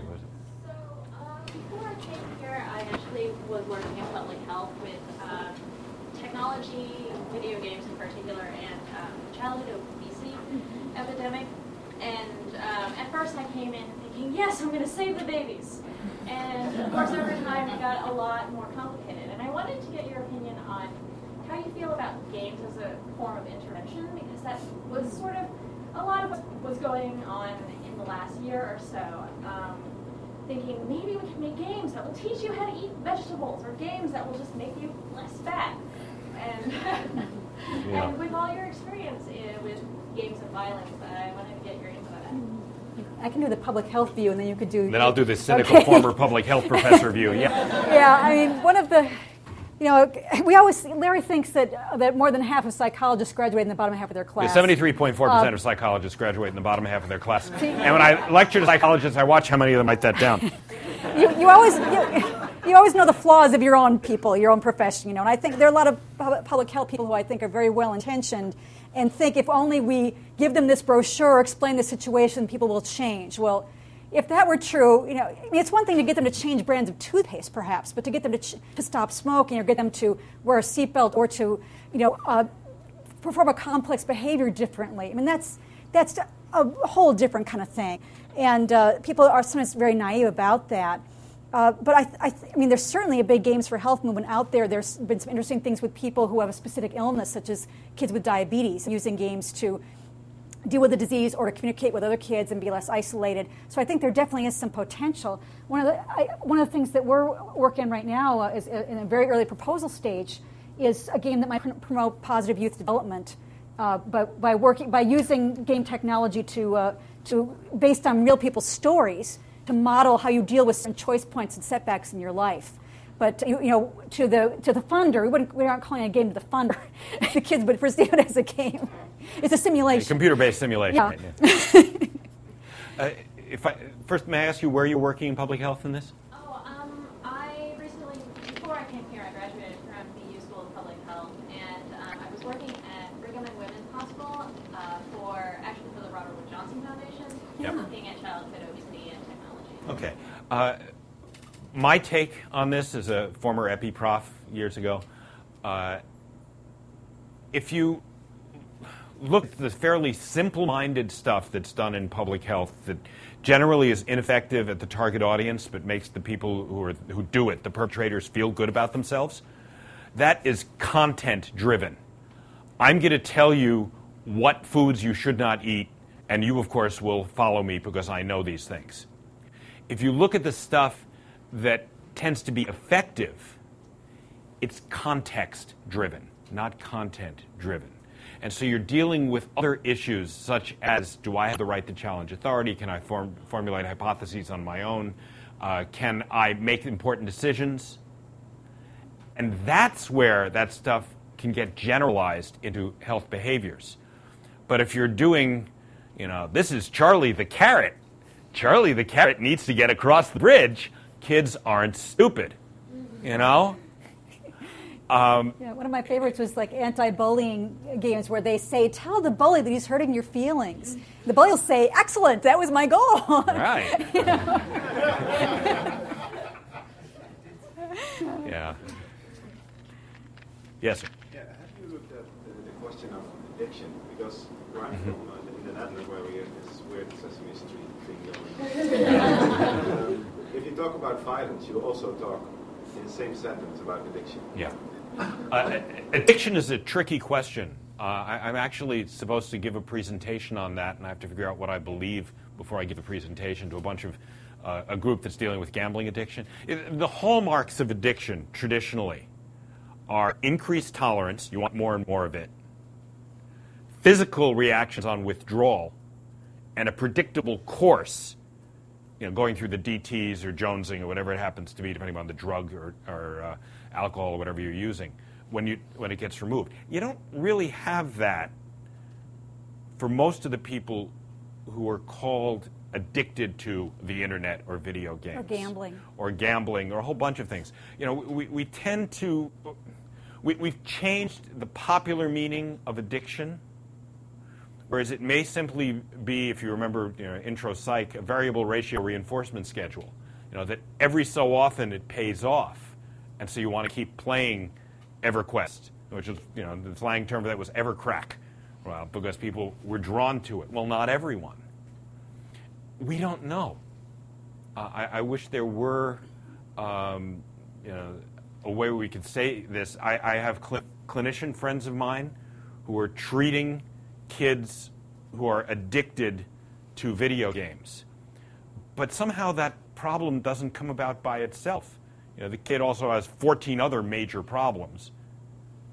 So I don't think that's really the issue. Yeah, or most likely the situation here is if someone's are depressed or anxious, and they may be self-medicating. Yeah, a certain amount of self-medicating for depression with video games might be okay, and it's certainly better than drugs, for example. But if you get into that too far, you can end up really isolating yourself, and and it could make things worse. Yeah, I mean, that's the speculation anyway. I had dinner with someone who asked me. She found out I was doing this research, and she said, well, she had a 22-year-old son who had dropped out of college and was spending all day living in her basement. It's in Berkeley, in California. Living in her basement, didn't have a job, was just grabbing snack foods and was playing games on the computer for about 18 hours a day. And did I think that was a problem? This woman had her doctorate in clinical psychology. I said, yeah, I mean, that's a problem, but I don't think video games are the major issue there. This is a kid or a young man who had some serious psychiatric problems that had gone unrecognized. And one of the symptoms, one of the ways he expressed it was through video games. Mm-hmm. But that doesn't mean that that's the problem. There's also a developmental stage issue. Oh, yeah. I mean, when you have... if you can remember back when you were 13, probably all of you had said, yeah, Mom, I'll be right up to dinner, and then didn't show up for a while because you were doing something more interesting. And that's just normal at that age. It's just less normal at 25 or 35 or 45. So one of the observations you made that I thought was significant was emphasizing the fact we're seeing research is researching negative effects and isolation of positive effects. Mm-hmm. And I think there's enormous implications for public policy in this area. So one of the debates we've been debating some of the same people of late, I think. That one of the debates I was in, this guy who was a major critic of violent video games said, if I'm right, then I protect the next generation from violence and aggression. If you're right, all I've done is made sure kids play outside. In other words, there was no loss, no negative consequence of banning violent video games because there was no positive benefit in that equation. And so it's a kind of odd attitude for a researcher to take. It's a very narrow Pascal's wager type of thing. I can tell you, I'm asked all the time about positive benefits, positive things from video games. And the way I answer the question often surprises the reporter, because the reporter expects me to talk about hand-eye coordination or figure ground issues. And I talk about our 18-year-old son who's very interested in international politics and Middle Eastern affairs. And I can trace that directly to his playing of video games.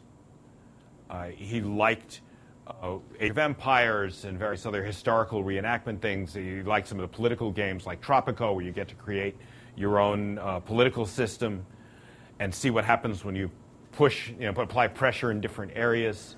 And from that, he started reading about it. And from reading about it, he decided he'd take some courses when he was in high school. And he also started sitting in on some lectures at the Kennedy School and Harvard Law School. But it's all directly traceable to the exposure of video games. And that's not being raised by the people you're talking about. That's a missed opportunity. Yeah, the other issue is the opportunity cost, I guess you could say. If we're focusing on, okay, we assume that these violent video games are bad, and first there's the effort of trying to figure out, well, what do we mean by violence, and how do we define that, and who's responsible, and how do we operationalize it, which is actually the main problem with a lot of these bills just from the get-go. But even if you do that, if you're saying, okay, this is the problem, there's so many more known, solid, larger contributors to violence and aggression and other kinds of problems. Why would we go after this tiny possible effect from video games when we could be putting attention and money into these things that we know are issues? That's my main concern. My question is, you were saying that you're trying to raise funding to do the focus testing of girls. Would you carry out the research? Would it be like the same questions, or are you going to format what you've done already, and how would that change, if at all? I don't know. We'd sit down and figure out what makes the most sense. Hire someone from MIT. Would you repeat the same questions, like the same approaches, or are you thinking that would be? Are you anticipating differences? I think it's going to be a bit of both. That we are going to have some overlap. We had pretty good questions on that, and we also want to be able to compare them, at least ones that are not time dependent, or related to a particular thing that happened. But yeah, we want to learn from this, because we found out, one of the great things about doing research is when you find out when you're wrong.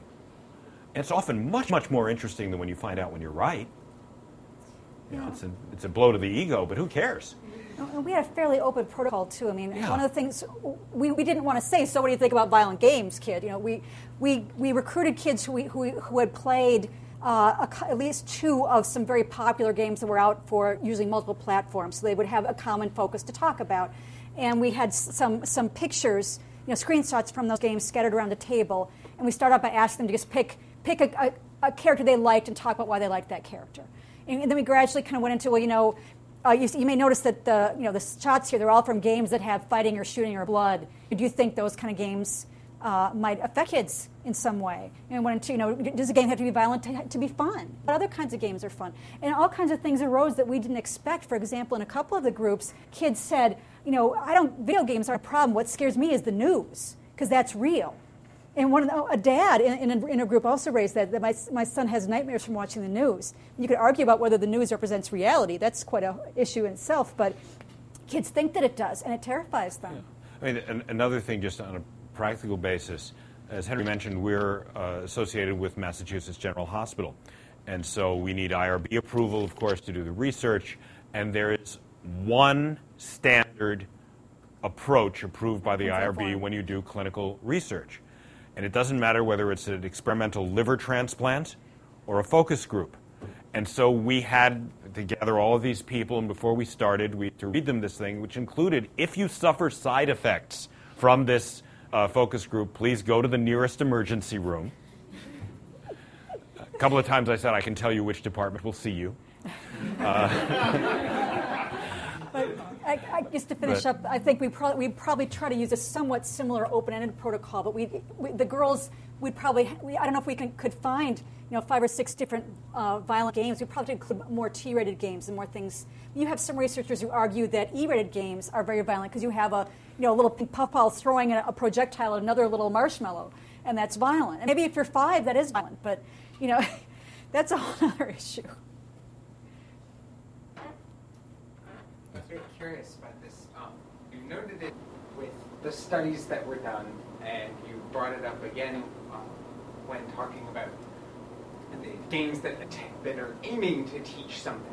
Media generally, this difference between looking just at the content and understanding the context that it's placed in. And I was curious, from some of what you were talking, and is this seen, and how easy is it to test for whether,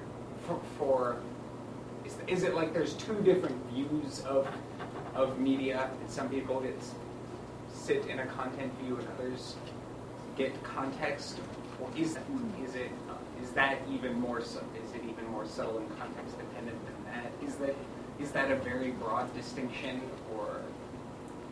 Yeah, I mean, you're getting into McLuhan and I mean all sorts of things there. Even from a like testable level, that like seeing a violent act may not mean that I saw that. That looks great to do. Well, if you look at some of, for example, Al Bandura's famous work with the Bobo dolls, he had young kids, and I should say, Al is a friend of mine. Cheryl has worked with him. He's a great, brilliant guy. And he did some classic work with having young kids in a room with some toys, and so they see someone punch one of these inflatable weighted, it's called a Bobo doll, and it goes down. And they watched it, with the kids. Yeah, they see it on TV, or there are a series of these. But were the kids more likely, if they saw the violent act, to go and punch the doll? And this is one of the most frequently cited studies in all of psychology, not just things with violence. But when you think about it, there really isn't much you can do with a weightable Bobo doll other than punch it and watch it come back. I'd worry much more about a child who goes over and has a conversation. Even a warm, empathic conversation. And one needs that perspective. Yeah, it also gets into a difficulty of operationalizing these things. You can slice things into so many little cells that you end up with mush. And another huge problem with video game, a lot of the studies have involved a short exposure in a lab. Well, real kids, they're seeing games, they're playing games that they select for hours at a time, sometimes alone, sometimes with friends, sometimes with older siblings. And all those contexts and situations and the different developmental stage, they probably all play a role. And the thing about, is it a first or third person shooter? You can never nail all those down, that's why I think a longitudinal study on video games is just not possible. So you do have to kind of choose things carefully, but you also have to be very clear, I think, when you discuss the limitations of your study. I chose this one narrow thing for this narrow purpose, but there's all these things that I'm leaving out that might be possible.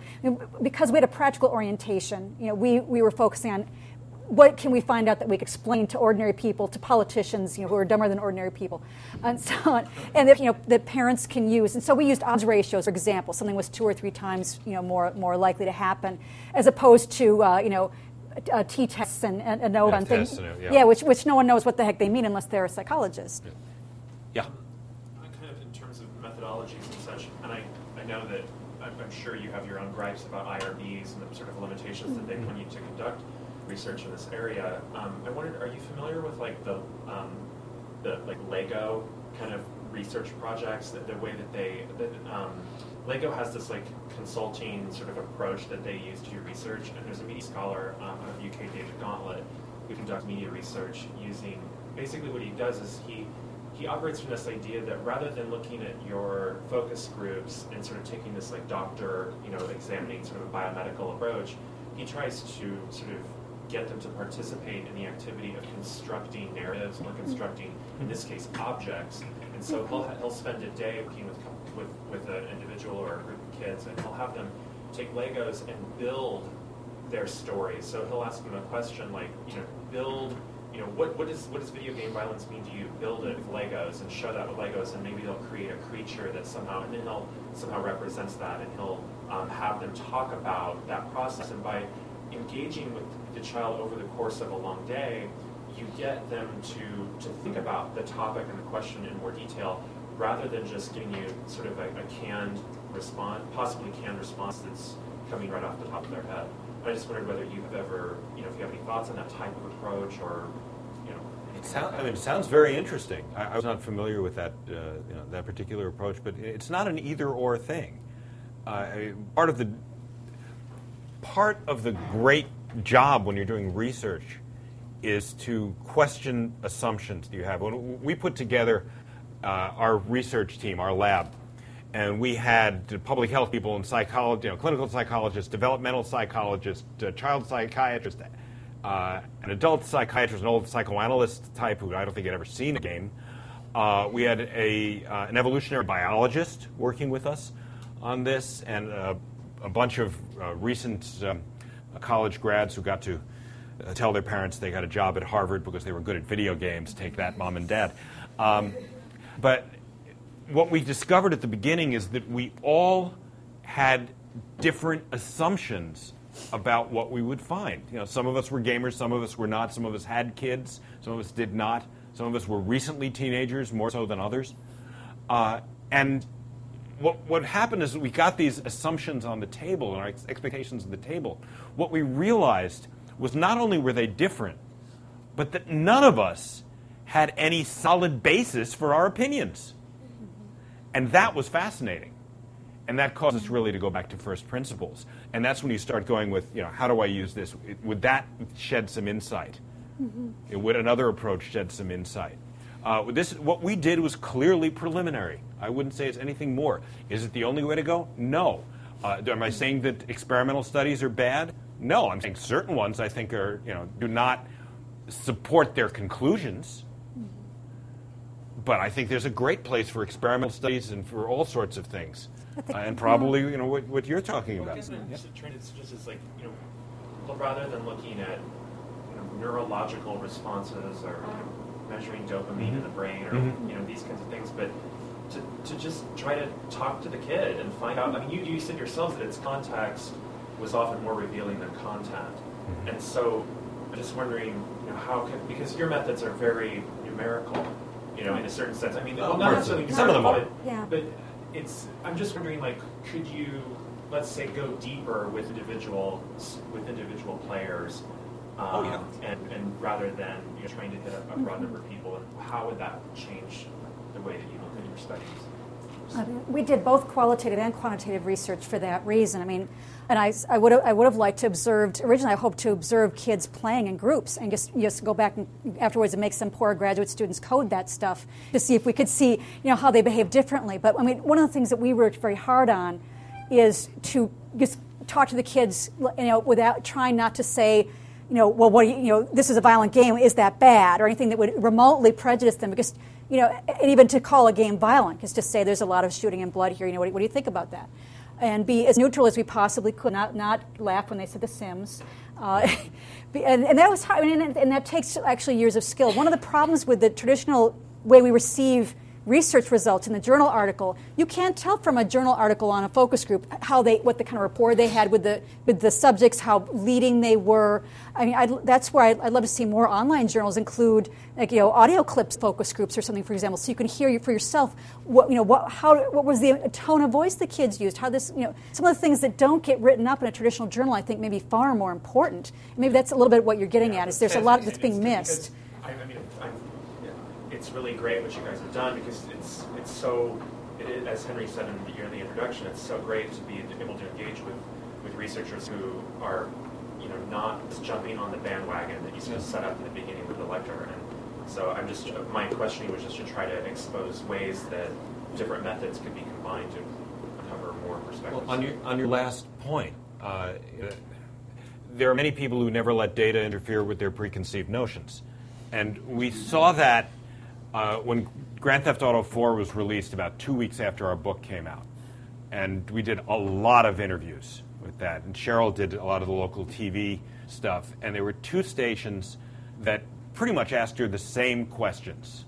And she gave them the same answers. And we watched them that night. And one station set it up with experts say that there's nothing for parents to worry about. And they quote Cheryl. And the other one says, experts say that parents should be very concerned. And they use pretty much the same quote from Cheryl.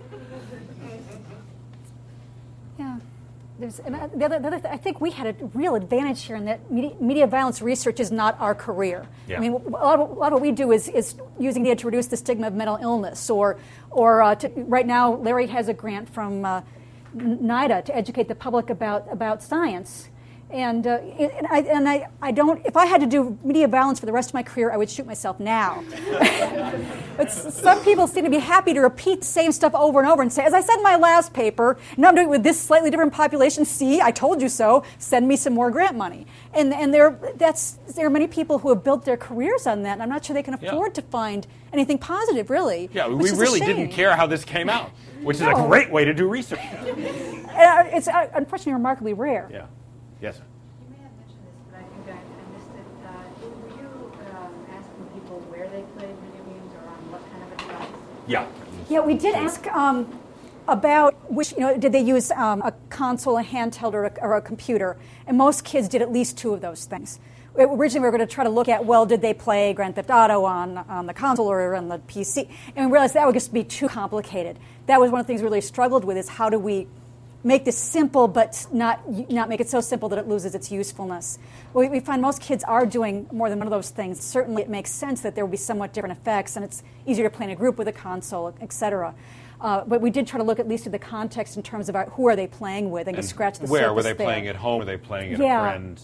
Most kids were playing sometimes at home, sometimes at a friend's house. That was the typical. But you raise another interesting point. When you talk about where, until you had the massively multiplayer online types of games, where was probably just where you were, but there may be a new definition of where when you're doing stuff online. Yeah. Depends on what you're trying to measure. Yeah, we had kids who were in poor areas in Revere and Chelsea who had Xboxes or PlayStations. They said, "Yeah, I play online with people I've never met. In other countries, other states." And they felt it really broadened their horizons. Yeah, I thought it it probably was really does. Yeah. In response to that, when people are playing people in another country, where do they think they are? Yeah. I mean, what country are they in actually? If they're playing? Yeah, that's Gondwana.